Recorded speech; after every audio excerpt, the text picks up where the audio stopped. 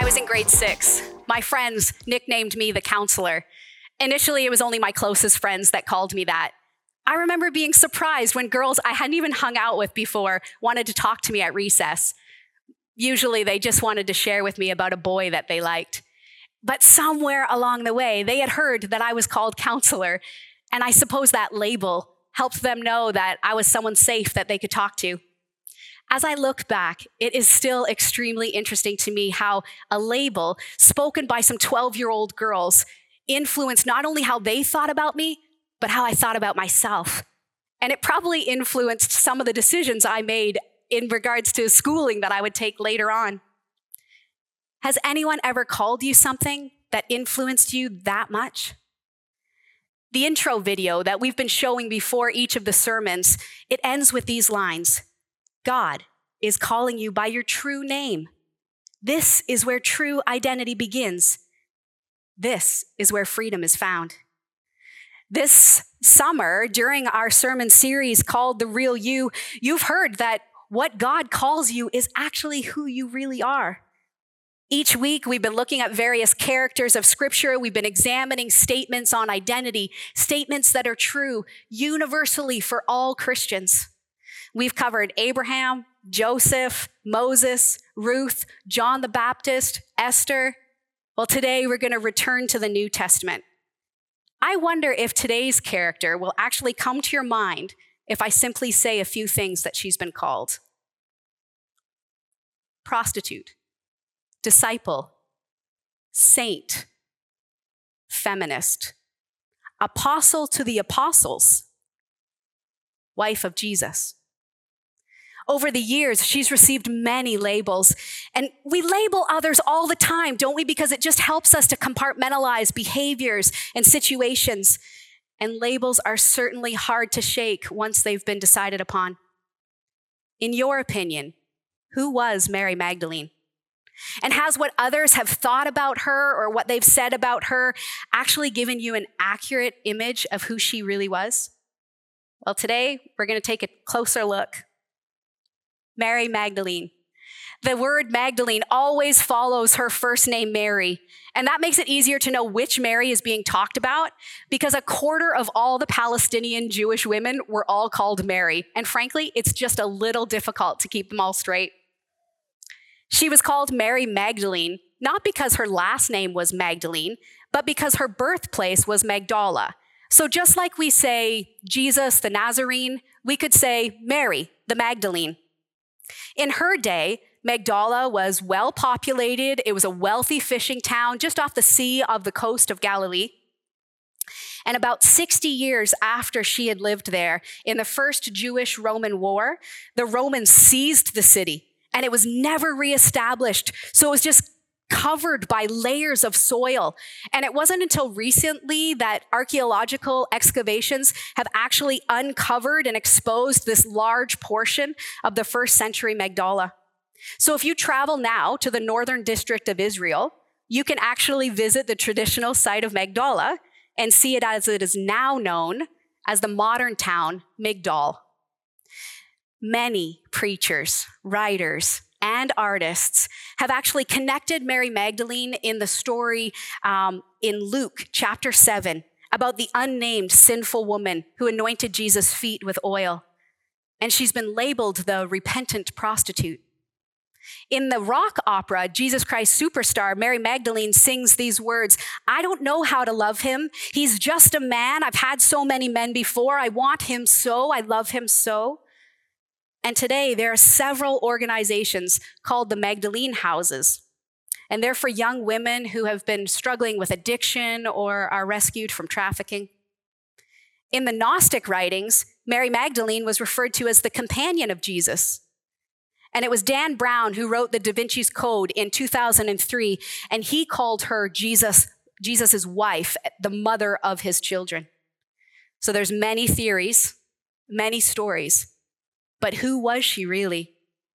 So my encouragement to you is to take time, read through Luke chapter 7 about the sinner who anointed Jesus with oil, but then continue on into Luke chapter 8. Because yes, Mary Magdalene was mentioned, but nothing actually connects the two to be one and the same. And in John chapter 12, there's another account of a Mary who anoints Jesus, but that time was right before his crucifixion, and that was Mary of Bethany, the sister to Martha and to Lazarus. It was not Mary Magdalene. So short answer, people have mixed up the Marys, mixed up the stories. There is no biblical evidence that Mary Magdalene ever sold herself. And there is no evidence in the Bible anywhere that says Jesus Christ ever married. So she certainly wasn't his wife. So let's begin today. We're going to clear up those errors and any slander that has been caused to her name. Mary Magdalene. She's only mentioned about a dozen times in the first 4 books of the New Testament. The mentionings are minimal, but we can learn quite a bit about who she really was and what actually makes her memorable. As I already said, she's mentioned in Luke chapter 8. So early on in Jesus' ministry, he was traveling from town to town. He was preaching. Scripture says he was accompanied by the 12 disciples and by some women. Other rabbis in that day, they refused to teach women. They saw women as inferior. But Jesus, he was different. Women are safe with Jesus. He freely welcomed women, and he even welcomed their service. See, in Luke 8:3, it says, these women were helping to support them out of their own means. So the women included are Mary Magdalene, Joanna, and Susanna, each one likely prominent and wealthy. And they were giving out of their own finances to help provide for Jesus during his first 3 years of ministry. Mary Magdalene is often mentioned with other women, but her name is always listed first. Earlier this summer, I was just explaining to my kids, when you look at a movie poster and the celebrities that are shown up front, those are the ones that are most famous. So what was Mary Magdalene so well known for? Well, I suggest to you, it was her devotion. Except for Jesus' own mother, who was also named Mary, there's no other woman who superseded Mary Magdalene in her devotion for Jesus Christ. Mark 15:40, it records that Mary Magdalene, she refused to leave Jesus Christ's side when he was dying on the cross. Matthew 27:61, it records that she saw his dead body being put into the grave. And Matthew 28, verse 1, it records her present again at the empty tomb. Well, what prompted this kind of devotion? So look again at how the writer introduces her in Luke. He says, she was one of the women who had been healed of evil spirits and diseases. Mary, the Magdalene, from whom 7 demons had gone out. 7 demons. I can't even imagine that kind of torture. Mary once lived in bondage to demonic influence, and then she encountered Jesus Christ. Throughout Jesus' ministry on earth, we read that he taught, he healed the sick, and he freed people from demons. Exorcism was just one of his normal duties. For example, Luke 4:33. In the synagogue, there was a man possessed by a demon, an evil spirit, and he cried out at the top of his voice, "Ha! What do you want with us, Jesus of Nazareth? Have you come to destroy us? I know who you are, Holy One of God." "Be quiet," Jesus said sternly. "Come out of him." Then the demon threw the man down before them and came out without injuring him. And all the people were amazed, and they said to each other, "What is this teaching? With authority and power, he gives orders to evil spirits and they come out." Now there's another account of Jesus casting out a demon just a few chapters over, and you can find it in Luke 11. Starting at verse 14, there were some who were accusing him and saying that Jesus was actually using the power to cast out demons that was coming to him from the devil. Jesus defends his ministry. Luke 11:17, he says, "Any kingdom divided against itself will be ruined. So any house divided against itself will fall." Luke 11:18, he says, "I say this because you claim that I drive out demons by Beelzebub." Luke 11:20, "But I drive out demons by the finger of God." From these few verses, we learn that Beelzebub, simply another name for the devil, and that demons are ruled by the devil. And Jesus uses this language of competing kingdoms and houses, and the devil is the ruler of one of these kingdoms. And one commentary described it this way. See, Jesus positions the work of exorcism within this larger matrix of the struggle between the dominion of Satan and the dominion of God. But Jesus is the one who's operating with divine power, the stronger power. And Jesus continues then to teach the crowd, saying in Luke 11:24, when an evil spirit comes out of a man, it goes through arid places seeking rest and does not find it. Then it says, I will return to the house that I left. When it arrives, it finds the house swept clean and put in order. And then it goes. And it takes 7 other spirits, more wicked than itself. And they go in and they live there. And the final condition of that man is worse than the first. When demons are mentioned in Scripture, they are usually associated with a mental or a physical disorder. And we aren't told exactly how these 7 demons impacted Mary Magdalene, but what we're told here is that Jesus is explaining that if you have multiple demons, it is horrific. So I think it's safe to assume that Mary Magdalene, she was trapped, she was suffering, and it wasn't until Jesus freed her that she had any relief from this distressing existence. Mary Magdalene was freed. I know that there are some who are listening here today who are suffering the same kind of spiritual bondage that Mary Magdalene did. And you might be wondering, is that same freedom actually available for me? I assure you, yes, it is. That same divine power is alive and well, and it is available to you through prayer. Here at Sanctus Church, Pastor Natalie oversees Restoration Prayer Ministry. I encourage you, take a look on our website for more information about that. Now, I admit, that's a ministry I haven't been very much involved with. And if I had, I would probably have some pretty interesting stories to share with you right now. So instead, I'm going to actually just turn it back to you and say, look inside. I want to ask you this question. How free do you feel to be you? One blogger wrote, freedom is the cry of every man and woman, boy and girl. What kind of freedom are we crying out for? The dictionary defines freedom as the power or right to act, speak, or think as one wants. Free to be me. Isn't that what we all want? Mick Jagger wrote these lyrics in the song, I'm Free, because I'm free to do what I want any old time. And I'm free to be who I choose any old time.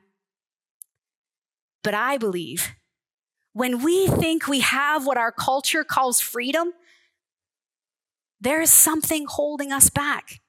There's a battle in your mind, or maybe it's labels or judgments from your past, an abusive relationship, an addiction, maybe a debt too large to repay. The appearances of the prisons, they vary, but the root cause is the same. The Bible calls it sin. Your own sin, or maybe someone else's sin. See, one disobedient act will lead to another. And at first, the temptation maybe only comes once a month. But once you give in, it's like feeding a fire, and it just needs to be fed again. So the next time, the temptation may return after 2 weeks. And if you give in again, it'll return after a week, then after a day, and then you are bound because sin enslaves. Now, in contrast, Jesus Christ spoke these words. John 8:34, he says, I tell you the truth. Everyone who sins is a slave to sin. Now, a slave has no permanent place in the family, but a son belongs to it forever. So if the Son sets you free, you will be free indeed. The Bible's definition of freedom is different from the dictionary or from how our culture defines freedom. In the Greek, the word free means to liberate or to be exempt from liability. So if you need to be freed from something, that means that you have been imprisoned by something. You are confined. Jesus tells every single individual that you start out under the bondage of sin. You're imprisoned by the impulses of sin. Sin was your ruler, and it did hold you captive right up until you became a child of God.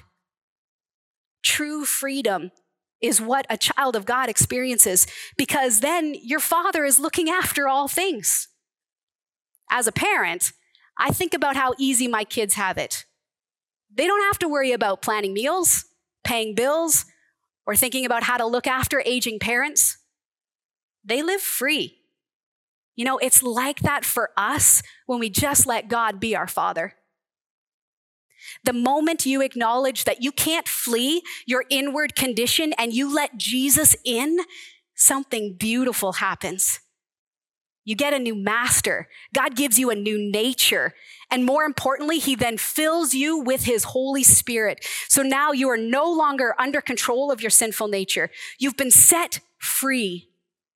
Paul sums it up so well. 2 Corinthians 3:17, he says, "Now the Lord is the Spirit, and where the Spirit of the Lord is, there is freedom."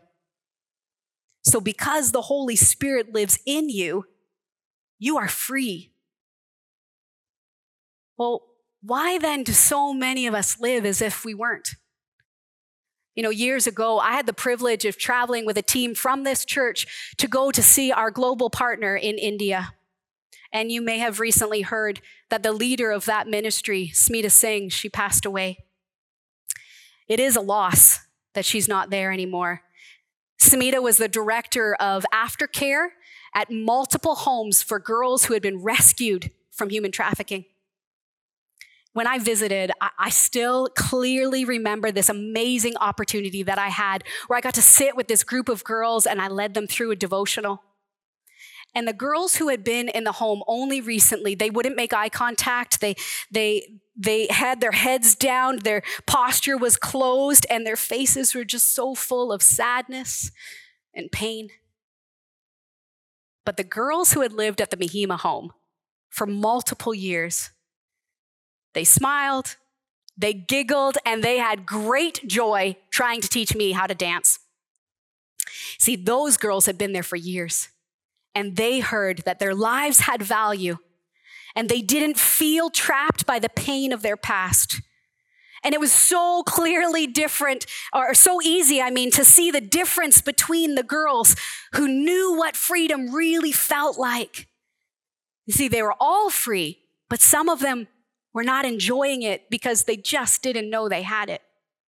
And it is the same for so many of us who are Christians today. See, Jesus Christ has freed us all, but we're not enjoying it because we just don't know we have freedom.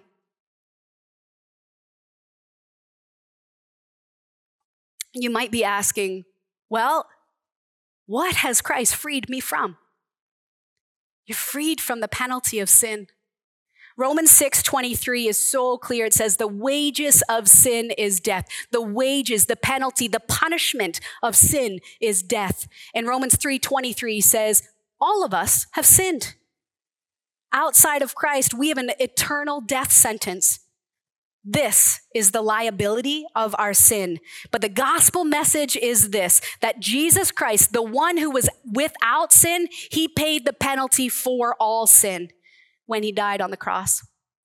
In Romans 10:9, it just can't be any clearer than this. It says, if you just confess with your mouth Jesus is Lord, if you believe in your heart that God raised him from the dead, you will be saved.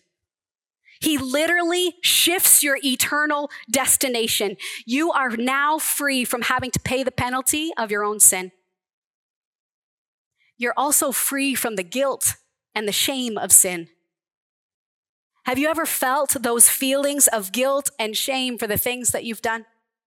Just wishing that you could take it back, never do it again. Those feelings are actually weapons that the enemy continues to try to use to show you that you're a failure. You know, I can think back to times in my life when I was living what some call freedom, Because I was simply doing as I wanted and I was saying as I wanted, and I wasn't taking time to think about how my words or my actions would actually impact someone else or how it would make them feel. And out of anger, out of self-interest, I have manipulated people and situations. And I confess to you, there have been moments when I've lost control because I was doing as I wanted. And in those moments, I didn't feel freedom. And I can tell you, when I've released my rage on my children and I look into their faces, I know they did not feel freedom. The enemy likes to remind me of those moments, saying, "You're a bad mom. Look how you've messed up again." But I'm not going to let his words control me. So I'll rush to the person that I've hurt and I'll say, "I'm sorry," and I'll say, "I'm sorry" to God, because the good news is actually found in Jesus' words. He says, if we confess our sins, he is faithful and just, and he will forgive us our sins, and he will then purify us from all of our unrighteousness. If you are forgiven completely and totally. So sin, shame, and guilt, all of it is dealt with when Jesus Christ died on the cross. Sin is not your master, so don't let it rule you. Then you don't have to carry that burden of shame or guilt anymore, because you are forgiven, and so you are truly free indeed. And when you understand what Christ has freed you from, well, then it sets this stage for you to live in what Christ has freed you to. Well, what has Christ freed you to? He's freed you to live life abundant. Freedom is not what our culture tells us it is. Freedom is not my deciding from the urges and the longings of my sinful nature to do what I want, when I want to do it, or how I want to do it, or with whom I want to do it. According to the Bible, that is bondage. But true freedom is living as Jesus lived, because Jesus Christ was the freest human who ever lived. Jesus claims, John 10:10, "I have come that they may have life and have it to the full." So one of the reasons it is so important to understand the freedom that a child of God has is because it actually increases your capacity to live, and to live your days with gratitude, and to experience true joy and true peace. And you don't have to second guess your decisions if you would just trust that God guided you when you made them. So secondly, life to the full means you get to have a personal relationship with the living God, the one who knows all things and holds all things together, the one who calls you by name. And third reason, you're then free to do the will of God. There is freedom when you would surrender the need for control. Freedom is submitting fully to the will of God, to the words of God, and to the work that God has called you to do. Now, unfortunately, that doesn't mean everything will completely be easy for you. I'll illustrate. One summer morning, I was up early and I was out walking. And I was praying. I was talking specifically with God about the work that he has called me to do. And I was telling him how I felt as a woman in ministry. And I was actually checking in with him. I was trying to get his okay, because there had been other voices that were confusing me on this issue. And so I was checking in with him, and I prayed. I said, "God, can I lead someone to Christ?" And God reassured me, yes, I can. And so I'm still walking, okay? And I said to him, "God, can I be a leader in ministry?" And that sense of reassurance, again, just a clear yes. So I was picking up the pace, and I was walking more confidently. And I said, "Can I pastor both men and women? And can I provide them guidance as they walk with Christ?" Yes, I can. And in that moment of reassurance, I looked up to heaven, and from the sky, a bird pooped and crap landed on my face, on my shoulder, down my shirt. And I started stumbling around. I almost fell off the sidewalk. I completely had no confidence in my walk anymore. Just so disgusting. I at that moment was so embarrassed. I'm looking around to see if anyone had seen it and trying to get it off as quick as possible. And I look up. And I say, hey, what was that? And there's this gentle voice that said, Ange, you are free to serve me in ministry. Use your gifts. But this side of heaven, crap is still going to tap you on the shoulder. And you can, as quickly as possible, wipe it off. Or you can leave it there. You can smear it around. Go hug someone. Pass it along to them.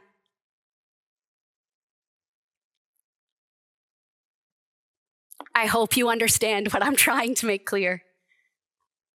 A child of God is truly free. And then one day, Jesus Christ, he's going to return. And he's going to make that true freedom. It then will be completed. Romans 8:21, the creation itself, it will be liberated from its bondage to decay, and it will be brought into the glorious freedom of the children of God. Oh, how I look forward to that day. And in the here and now, child of God, would you walk in the freedom that you already have? Mary Magdalene, she received this kind of freedom when Christ healed her. And she lovingly responded with gratitude for what Jesus had done for her. Mary Magdalene was freed. Freed from the demonic, freed from the penalty of sin, free from the shame and the guilt of her past, free to live life to the full because Jesus called her by name and she followed him. She was free indeed. And gratitude is the action, the response to that kind of freedom. The word gratitude means gratefulness. Gratitude is a thankful appreciation for what an individual has received. So Mary Magdalene, she was so thankful, and she so greatly appreciated the freedom Jesus gave her that she gave up so much, and she followed him along with the disciples on all of their journeys. And being a part of that inner circle was what led to this incredible encounter that we know about on Easter. Pastor John described it this way one time. Jesus was dead. And the women, including Mary Magdalene, they awoke early in the morning and they walked to the tomb and they were full of anxiety because they had been there when a huge stone was rolled into place and the tomb was sealed and it was guarded so that the disciples could not steal the body and claim resurrection. And as they walked, there's no faith, no hope, no love. But unbeknownst to them, God had dealt with every obstacle. The dilemma in front of the women was resolved far more than they could have ever dreamed. They arrived at the tomb, but Mary, she walks cautiously. Well, who moved the stone? The seal is broken. Where are the guards? Okay, it doesn't feel right. They were scared. Was this the wrong place, wrong time? But they resisted the urge to run. Thoughts rushed through their heads. Was it robbers? Religious authorities? The disciples? The one Mary grabs the other Mary's hand as they suddenly realize someone is at the tomb. More fear, terror, dread. The angel speaks. Don't be alarmed. Jesus the Nazarene who was crucified, he has risen. Well, later that same day, Mary Magdalene was alone. She's just not sure fully what to do. Was she crazy? Redemonized? Hallucinating? Maybe she's just overexhausted. Was it true? Her heart so wanted it to be. Yes, she just didn't want to be hurt again. And then it happened. Mark 16, verse 9. When Jesus rose early on the first day of the week, he appeared first to Mary Magdalene. Mary Magdalene's greatest claim is that she was the first witness to see the resurrected Jesus. And the command that the risen Jesus gave to her, he gives to us all. Go and tell. Mary Magdalene, a woman, was the first person to proclaim the resurrected Christ. That is what she should be known for. I smile at the countercultural nature of early Christianity. Jesus chose a woman to reveal to the men that he was alive. Mary Magdalene, now she had the proper response that all of us believers should have when we see the risen Lord. She recognized her master as he called her by name. This one-to-one intimacy of their encounter, it just reminds me about how individual the gospel is, because here's the truth. Jesus Christ would have died even if it was only for just you. And appearing to Mary, Jesus begins to then fulfill his promise to show himself individually to each one who loves and obeys Jesus. John 14:21. Whoever has my commands and obeys them, he is the one who loves me. He who loves me will be loved by my Father, and I too will love him, and I will show myself to him. This is truly something that children of God can be thankful for. He shows himself to us through his Spirit, by his word, and by his people. Harvard Medical School has conducted research and published various studies on the topic of gratitude. And one article that I read, it mentioned, with gratitude, people acknowledge the goodness in their lives. In the process, people usually recognize that the source of that goodness is at least partially outside of themselves. And as a result, gratitude helps people to connect to something larger than themselves. And here's the great thing. Gratitude is something you can successfully cultivate. I'll give you a few ways on how you can do that. Number one, pray. If you would thank God every single day for something, your relationship with him is just going to get deeper and deeper. And if you're watching this live and want to pray with someone, we have teams available. So just click that button and pray with someone to say, thank you, God. You could also thank others.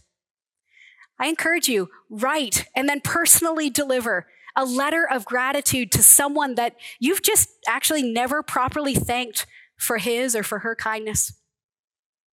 Earlier this summer, we ran the marriage course online, and more than once, we discussed how expressing appreciation to one another can significantly improve your relationship. So couples who would just take time to express gratitude and say thank you for things, it not only made them feel closer together, it also relieved anxiety when they just needed to talk about concerns they had in their relationship. And here at Sanctus, I oversee all of our Connect groups. And I can tell you firsthand that a group that regularly thanks God and thanks each other for simply just coming together and being a part of a group, those are the groups that remain healthier, and they have stronger connections than the groups that don't do that. Third thing, I'm going to call it count your blessings. Apply gratitude to your past. Just retrieve positive memories. Be thankful for elements of your childhood and the past blessings, and think about those things often. You might even want to write them down. You could keep a gratitude journal, and you can record the things that you are thankful for, because this will actually help you just maintain a much more hopeful and optimistic attitude in life. So, child of God, remember this. You are free. That is the label that you are called. True freedom is worth fighting for, and it is certainly worth being thankful for. Amen. God bless you.